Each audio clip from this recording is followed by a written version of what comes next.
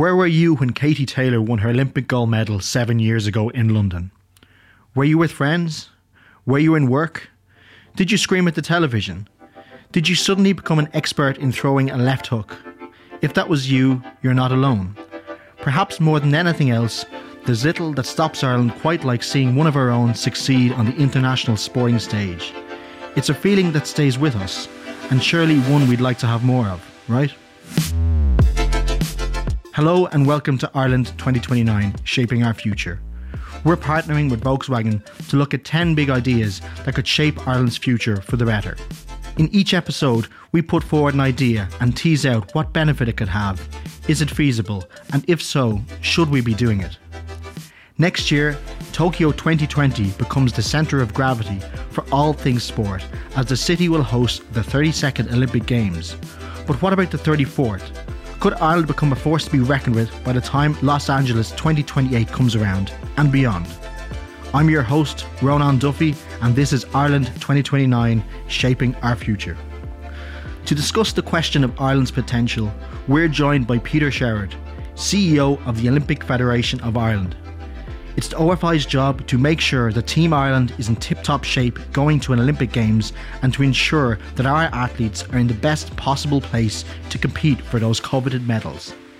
So Peter, how do we go about maximising our performance at Olympic Games? We need to look at the participation, the structures behind it, the coaching structures, the pathways for athletes to reach those elite levels when we're deciding. The better prepared they are to compete at the very peak, the very pinnacle, which would be the Olympics. If you look at the medal count through the recent games, it is rather inconsistent. And we need to convert that into greater consistency. So you might have Rio, for example, where we had 16 top 10 finishes to 14 in London. Yet in Rio, there were 2 medals compared to our record 6 in London. And what we need to do is look at what other peer countries are doing. So we've looked at Denmark, we've looked at New Zealand, we've looked at the Netherlands, for example. And, a decade ago, their medal tallies were fairly similar and fairly inconsistent. But it's by getting that experience at world, European, junior and senior level, getting athletes used to performing in those environments. And that is happening. And it really is happening very, very visibly the last couple of years. It will help them when they go to compete at that highest level to increase the conversion rate from top 10 finishes into podium finishes. And that's something that we see as important. I'm joined in the studio now by the 42.E's Ryan Bailey, who's producing this episode and has reported extensively about athletics and other Olympic sports, and will of course be doing so ahead of the Olympics next year. So Ryan, listening to Peter there, it's obviously about training and about giving experience to athletes so that they can reach the top and then have a better chance of converting those top 10s into Olympic medals. It makes a lot of sense, but to get to that point, there's a lot more that has to happen first, isn't there? Yeah, absolutely. And Peter obviously spoke about it there, but there's been a huge shift internally in the Olympic Federation of Ireland. The Olympic brand, I suppose, was damaged massively through the events, obviously, that happened in Rio 3 years ago. And through Peter and Sarah Keane, who's come in now as well, they've really rebuilt the whole image and brand of the Olympic Federation of Ireland. It's now very athlete orientated. As he spoke about, they've brought in a host of new sponsors who are backing the athletes, and that's obviously great to see. There's a lot of positive momentum behind the Olympic movement now. But as you say, it's about success, and it's about how they can help and facilitate the success of athletes. The services that they now provide are top notch, they're world class, but that's been slow in coming. It's been very slow in coming, in fact. So I think it's hard to kind of say over the next 4 years or 8-year cycle that will be able to be a huge shift to change our success at an Olympic level, because I think it's going to be a long-term thing as opposed to a short-term thing. But certainly they're putting the foundations in place now, which is a very encouraging and positive start. One of the things that Peter mentioned, I think he called them peer countries, and they're countries that are similar size to us, like the Netherlands and Denmark and New Zealand. And I think New Zealand is one that you've had a look at before. And just to put some context in that for people, over the last 20 years, New Zealand has won 50 medals. That's over summer and winter Olympics to Ireland's 12. So what is it they've done to kind of achieve this? It's been a very, very bold move, what they adopted. And as you say, the comparisons between ourselves and New Zealand on, I suppose, a sporting level and just a general level between the two nations is quite striking. There's a lot of similarities there. And actually, Leo Varadkar has kind of mentioned it before in the sporting context, that how New Zealand have punched above their weight, I suppose, with limited resources. And in fact, last year, Sport New Zealand were invited over to Dublin at a keynote conference titled The New Zealand Way, Grassroots to Greats, What Can Ireland Learn? And they invited the chief executive, Peter Miskman, over, and he's a former Olympian himself. And I spoke to him, as you say, last year, and about kind of their bold and radical move to streamline funding into certain sports. And it's huge dividends, remarkable results, as you said there, since the 2000 Olympics. 50 medals across both the summer and winter games for a nation of their size with limited resources in comparison to the Olympic powerhouses, the traditional, GBs, China's, all those nations, America, is incredible, really. And when you compare that to Ireland's 12, we're quite happy with our 12 and they've been hugely successful. But 50 is a different level completely. And it's an interesting model. It's a bold one, as I say. It's a radical one.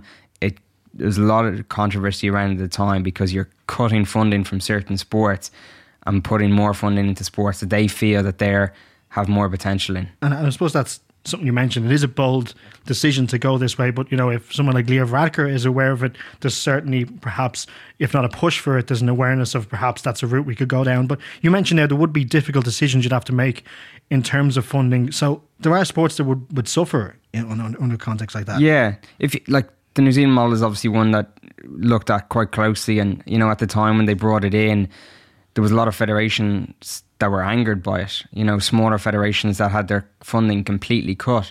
Now, we're not just talking about reduce, we're talking about completely cut at a high performance level. So in the long run, you are reducing participation numbers really at certain sports. If young kids are coming through and a certain sport doesn't have any funding and there's no kind of career prospect there, kids aren't going to go down that route. They're going to go down the route that there's more funding in sports. So, that's obviously a dangerous tactic. But they invested heavily in certain, around half a dozen Olympic sports, and that's... And I suppose even if it's a dangerous tactic, like you said, I suppose some of the argument for it is that, okay, we focus on, let's say, 6 sports, probably more than that, but let's say 6 sports, and we start winning medals in that. People get an interest in Olympics and people just start playing sport a bit more, and that benefits everybody. Is that part of the argument? That is the argument, but on the other side of the argument is that Sport Ireland and the Olympic Federation of Ireland are obviously trying to facilitate success at Olympic level. But Sport Ireland's agenda is twofold. They also want to increase participation at a grassroots level across a number of different sports. And they've got a huge amount of initiatives all around the country trying to promote sport and healthy living. So if they were suddenly to make a move and strip back funding for certain sports, that's surely going against, that tactic of trying to, that agenda of trying to increase participation across all sports. So it's a difficult one, and I think in New Zealand, I think the phrase was there was blood on the floor, essentially. One kind of problem I see with it, I'm someone who watches Olympics every 4 years, and I enjoy perhaps getting up at 7 o'clock in the morning and watching some random race, and you don't realise there's going to be an Irish person in the race, and suddenly there is. Yeah. And you have an interest in it. They might lose the race, but you've had an interest in a race you might otherwise have had. You don't want perhaps to be so harsh that athletes who don't have a chance again in the final are even taken out of heats completely. And, that kind of reduces Ireland's interest in the Olympics overall. It can't be all just about medals. Yeah, and that was the interesting thing that I took from a chat with Peter Miskman from Sport New Zealand. Was one of the kind of the quotes that stuck with me was bet where you think you're going to win. Winning is obviously hugely important because the government is investing a huge amount of money and taxpayers' money into facilities out in the Sport Ireland campus, athlete funding. But is it all about winning? As you say, getting to Olympic Games is a huge achievement in itself, and getting to an Olympics inspires others. Do we need an athlete to be on the podium to bring that to the next level to inspire others? Probably not. So we have to be realistic as well. Trying to become an Olympic powerhouse, what does that actually mean? We're not going to go and win 50 medals over the next couple of Olympic cycles as New Zealand have done. Let's be realistic about it. So what does success mean, and how do you define that? And that's obviously what Peter has spoken about, and what the OFI kind of have to kind of decipher, I suppose, for themselves and what their primary focus is. Okay, so ruthless, cutthroat and bold. That's one way to describe such an approach, but we wanted to find out precisely how likely it is that Ireland could make major changes to our Olympic priorities. We heard earlier from Olympic Federation of Ireland CEO Peter Sherrod about what Ireland could do, but we wanted to find out more. So I sat down with him in studio to find out not only if Ireland could make a bigger drive for medals, but also whether it's the right thing to do at all. Working in line with our strategy, putting athletes first, enabling that performance, inspiring the country, getting sponsorship in to be able to support those activities is really, really important. But on top of that, we work under a range of different areas. On the high performance side, we're their partners in the Sport Ireland Institute, and sports operations, games operations, athlete support, funding and grants, and so on. So there's a wide range of areas that we'd be involved in, as well as what you might expect in terms of communications and marketing and funding and grants. So I suppose if you look at the current cycle, we're just 1 year away from Tokyo. During the last 12 months, we have given out to sports approximately €520,000 in grants. And those are often on the technological side. So you would have money that's been given to Cycling Ireland to support wind tunnel testing. You would have money that's been given to Sailing Ireland to support weather patterns within the actual Tokyo venue. You would have money that's been given to eventing to support equi ratings, which is using equi algorithms to give you just that technological edge that can really make a difference when the level of competition is so intense. We also have worked with sports on a more straightforward basis so that the athletes themselves are experiencing Tokyo a year in advance. So, for example, with the recent 4x100 relay team that competed in women's relay team that competed in Yokohama, we paid for Athletics Ireland to bring that team out to the pre-games training camp in Fukuroi so that the athletes themselves could experience that environment a year in advance. And that's immensely beneficial, not just to the athletes themselves, but also to us so that we can learn and perfect a year in advance of the Tokyo Games from a performance perspective. So there's a wide range of activities that the public might not necessarily be aware of that we're directly supporting the performance programs of the NGBs. It's to leverage and add to the support that's already get provided. The majority of it comes through Sport Ireland, but it's by working together within the system that we can improve those results. We have, for example, scholarships. We have 12 Olympic athletes on scholarships for Tokyo 2020. That's really aimed at young athletes. So you would have the likes of Leona Maguire, Mark Downey from cycling. You have Nat Nagin from badminton. You'd have Rhys McClenaghan from gymnastics, for example, that are all recipients of our Tokyo 2020 Olympic scholarships. We really want within the system to be ensuring that we're on an upward trajectory. I think that's really important. That is happening when you look at the junior and senior medals at world and European level. So, for example, during 2018, which was a good year, but it wasn't actually our best. 2015, I think, was our best when we had 79 medals across all those categories. 2018, though, we had 77. But if you compare that to a decade ago, it's almost unrecognisable. So we are doing things correctly, and Sport Ireland, to their credit, are doing a lot of things correctly in terms of putting the facilities in place and making sure that the performance environment is there through the Sport Ireland Institute to support the athletes in their performances. The more athletes are getting to perform at that level, the better prepared they are to compete at the very peak, the very pinnacle, which would be the Olympic Games. We have to recognise that the system is relatively young. The government has just committed to increasing funding for high performance sport, and it's very, very welcome, from 11 million per annum to 33 million per annum over the next decade. And that will certainly assist our national governing bodies and the Sport Institute to develop in tandem to be able to prepare our athletes to the highest levels. If a country was to decide to, take a laser focus on the specific sports where they feel they have a good chance of getting a medal or maybe even just reaching a final, how difficult is that to implement? And, what kind of pushback is there against those kind of decisions? I think there's a lot of natural pushback, but I think sometimes you have to separate the high performance end of sport and the elite side of sport and the participation side of sport. There's a huge amount of funding that goes into the participation end of sport, and it's extremely important for a whole variety of reasons that I don't really have to go into. Yes, it provides so much benefit throughout the country, from a community, from a health, from a social point of view. High performance sport also does that, but you are competing in a very, very competitive environment. That doesn't apply for participation. So you have to adopt competitive principles. We've worked extremely hard since last year and even before to bring new sponsorships in. So we have brought in FBD as a sponsor. We have Adidas in as a sponsor. We have partners like Circle K and Indeed. And come this autumn, we'll see some really exciting activation plans from those companies and those partners. And we're very, very welcome to support the athletes directly. And that will be tangible benefits that will actually support the men and women who represent us from all around the country, from all different walks of life, and effectively put their lives completely on hold for that really, really pure ideal of competing to be the best of 7.5 billion people, the best on the planet. You know, it's an incredible sacrifice, and it's something that we really do owe them as a country to support them properly in that endeavour. A lot to think about there, particularly around how national governing bodies both promote their sports and also protect our athletes. The Federation of Irish Sport is a representative group for over 100 of those bodies, and its CEO Mary O'Connor is at the forefront of advocating for their priorities. I wanted to hear from her about how those organisations work under tight budgets and how they'd feel if they were suddenly deemed surplus to Olympic requirements.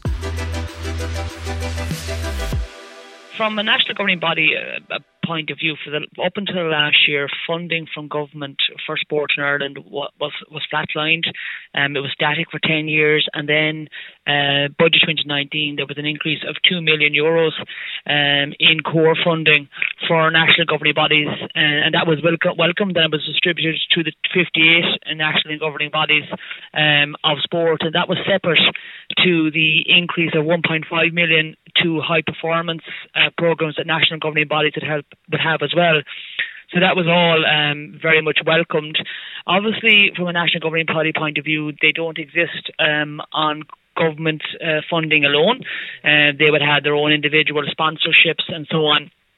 And in that point of view, on-site sponsorship last year revealed that there was 220 million spent on sponsorship in Ireland alone, and 170 million of that sponsorship was spent on sport and associated activities. So that's a good news story, isn't it? Obviously, sport is associated with health, well-being, community and so on, and brands want that to resonate with their audience. And I think that's one of the issues we've been trying to touch on, especially it's when it comes to national governing bodies, and there's almost two parts of it. There's the promotion of the sport and how it helps the community, and also there's the professional high performance end of the sport. So can you maybe talk a bit about how a balance is achieved from a governing body's point of view? How do they achieve both things? My own opinion would be that obviously to get high performance athletes they have to start somewhere, and that's at grassroots with volunteer coaches, volunteer administrators and so on. And I think for the most part national governing bodies are striking the correct balance, because they have to have a wide base to ensure that that people who do come to the top, that they're supported as well. And Sport Ireland, for their part, they recognise this. They give national governing bodies core funding that they can spend on participation, and they also give national governing bodies high performance funding to support those athletes. And I think national governing bodies now as well are looking at supporting the emerging athlete, those athletes maybe who are 16, 17, 18, who are probably showing talent, showing application, and support them and to look ahead to the Olympics at 2024 or 2028. And I would think it is a very difficult balance, but I think all sport exists in this country first and foremost at a grassroots level, and that's how we succeed in getting our athletes to come along through the pathway that the national governing body provides through competition, events, fixtures and so on, to become elite athletes. One of the things I spoke to Peter Sherrod about was about, we were asking this questions about whether we should make medals, a greater priority. And he spoke about there are several issues to that, but one could be, it could be detrimental to athlete welfare. So from a governing body's point of view, what safeguards do you think can be put in place to ensure that athletes, aren't pushing themselves too hard to get funding or to get medals? How do we ensure that doesn't happen? For the most part, I think, we need to look at the emerging talent. I think that like the emerging talent in this country, or you're talking about your 15, 16, 17, 18-year-olds who are obviously underage, they're children, and it's about safeguarding them, because obviously when our high performance athletes are in their 20s, they're adults, they can make their own decisions. The most important thing for me is that they have a support network around them, and they have people who can offer them advice and they can confide in, because there are different pressures for athletes who are trying to achieve international recognition or achieve at the world stage. I also think that Sport Ireland are doing an awful lot of great work on trying to have the dual work in terms of having them as an athlete, but also in terms of making sure they're getting their education and that they have a career once their athletic career is over. And I don't think that can be underestimated either. I mean, the transition from an athlete who was maybe a carded athlete for maybe 9 to 10 years, going back into the world where they don't have that support mechanism is really important. And that transition pathway is really, really important. And also it's important for young athletes coming through that they feel that they are supported, that they're able to balance their training with their school or college work, and also that they have the opportunity to talk about what pressures that they feel, because it's different for every individual athlete or individual team, you know. So that's the official and representative perspectives, but what of the athletes themselves? Brian Gregan is one such person who's pursuing his Olympic dream in one of the most competitive disciplines there is. Gregan is one of Ireland's top male sprinters, but just missed out on the last 2 Olympics. He's now trying again to get to Tokyo, and he sat down with Ryan to speak about what exactly it takes to reach the Olympic standard. How have the last 2 years been for you? Because you obviously had that big performance in London at the Worlds, and you kind of, it seemed as though you got your career back on track. Maybe externally that was kind of the viewpoint, but as you say, it's kind of been a difficult 2 years since with injuries and setbacks. Yeah, like it's the nature of elite sport, is that it's, you know, when you get to the top of it, there's usually a drop at the bottom. So that's kind of been this kind of sum of my career, is lots of highs and lots of lows. But London obviously a high, and looked like, you know, I was starting to compete with the best in the world, and, you know, I was probably teeing myself up for maybe European medal in Berlin last year. Then obviously training had gone well into 2018. It was just that injury that came out of nowhere, stress fracture in my ankle, and had to have an operation on that. Back in February, you were obviously announced as part of the 2019 Sport Ireland funding scheme, and you were back on that after maybe a couple of tricky years. And at the time you said, with their continued support, we can grow as a nation and become a hub for sporting success. What's your viewpoint of the kind of the funding scheme? Because as you say, you've been on and off it a number of times. You've had to deal with the pressures of having to perform to get your funding back in the first place. So where do you kind of stand on it now that you're back on it, I suppose, and you have that support? Yeah, no, it's a huge part of it, and we're quite lucky in Ireland that we do have really good funding for Olympic athletes. You know, we have the 40, 20, 12 down and Euro versions of 40,000, 20,000, 12,000, which is, you know, a substantial amount of money. But again, you know, you're competing against big nations that are well supported as well. So kind of I'd been knocked on and off the programme, but Athletics Ireland had continued to support me regardless of that. So I'm you know, unbelievably fortunate. When I wasn't carded by Sport Ireland, I was still supported by Athletics Ireland and able to train and access physio support and stuff like that. So that was crucial. Financially, there's very few people make a whole lot of money out of the sport. There's probably in track and field and athletics in Ireland at the moment, you probably have 3 or 4 people making a good earning out of it. But at any stage they get a bad injury, they could lose a lot of that contracts and so on. It's cutthroat, and that's understandable. But it is stressful, and it does, you know, there's a lot of discussion about mental health and stuff like that, and it has a massive effect on your health, because you're living day to day, and what am I going to be able to afford? What camps am I going to go on? How am I going to get, you know, I was spending €1,500 a year on tolls just going through the M50. And I was like, right, if I lose my funding, that's, you know, another €1,500 I have to find to get there. It might seem glamorous when you see us maybe on our Instagram traveling around the world racing and stuff like that, but the winter months when we're at home and we're grinding through training, it's difficult. But in fairness, our funding is good. We've very little to complain about. Our support structures have grown massively. The one thing we're missing, and maybe not in the other sports, but definitely in athletics, is no professional coaches. So we have no professional coaches in athletics whatsoever. So my coach, John Shields, is a retired teacher. So he does this for the love of it. He works as a professional coach, but he doesn't get paid for it. So he works the hours but doesn't get paid. The facilities have come. The next step is the coaching, to start to bring in that coaching. You see it now in Swim Ireland. They're starting to see it. When you see Swim Ireland, the guys now, everything's a record. And every performance you see is record. And part of that is to do with guys hadn't done those events before, but they now, because they have a kind of a small structure, those guys all train under one coach, and they're reaping the rewards of having the one professional coach, and then they have their S&C coach as well. So it's really good to see that a small team like that are starting to excel.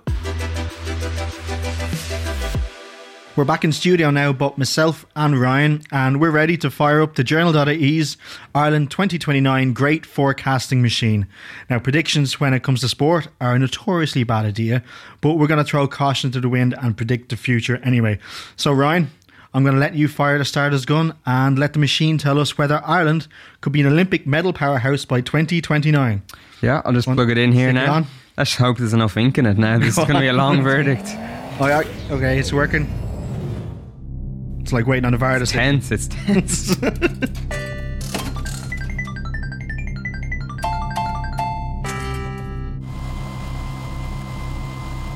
Okay, I've got the piece of paper here now, Ronan. What does it say? Possible but unlikely. Okay, so that really doesn't come as a surprise. No, possible but unlikely is kind of how I would have thought it. It doesn't really touch on whether or not Ireland should be doing this, but it does show that there are other countries that have done this, but that there's a lot of work we'd have to do for it to happen. Yeah, I think as we heard from Peter there as well, like it's worth looking at other models, but not one size fits all. And Ireland is, every country is different, and it would be easy, I suppose, if you're looking at purely success. And I know the OFI have got sponsors on board and that sort of stuff, so they want to meet targets and media coverage and all that kind of stuff. But as we touched on before, is that you've got different athletes from across a wide range of sports, and if you were to suddenly tell them that there's no point in chasing your Olympic dream because you won't be funded in the future, it just seems it's illogical. I mean, really. And it also kind of throws out the question, like, exactly where do you draw these lines? Because, I know we have some very strong sprinters at youth level, particularly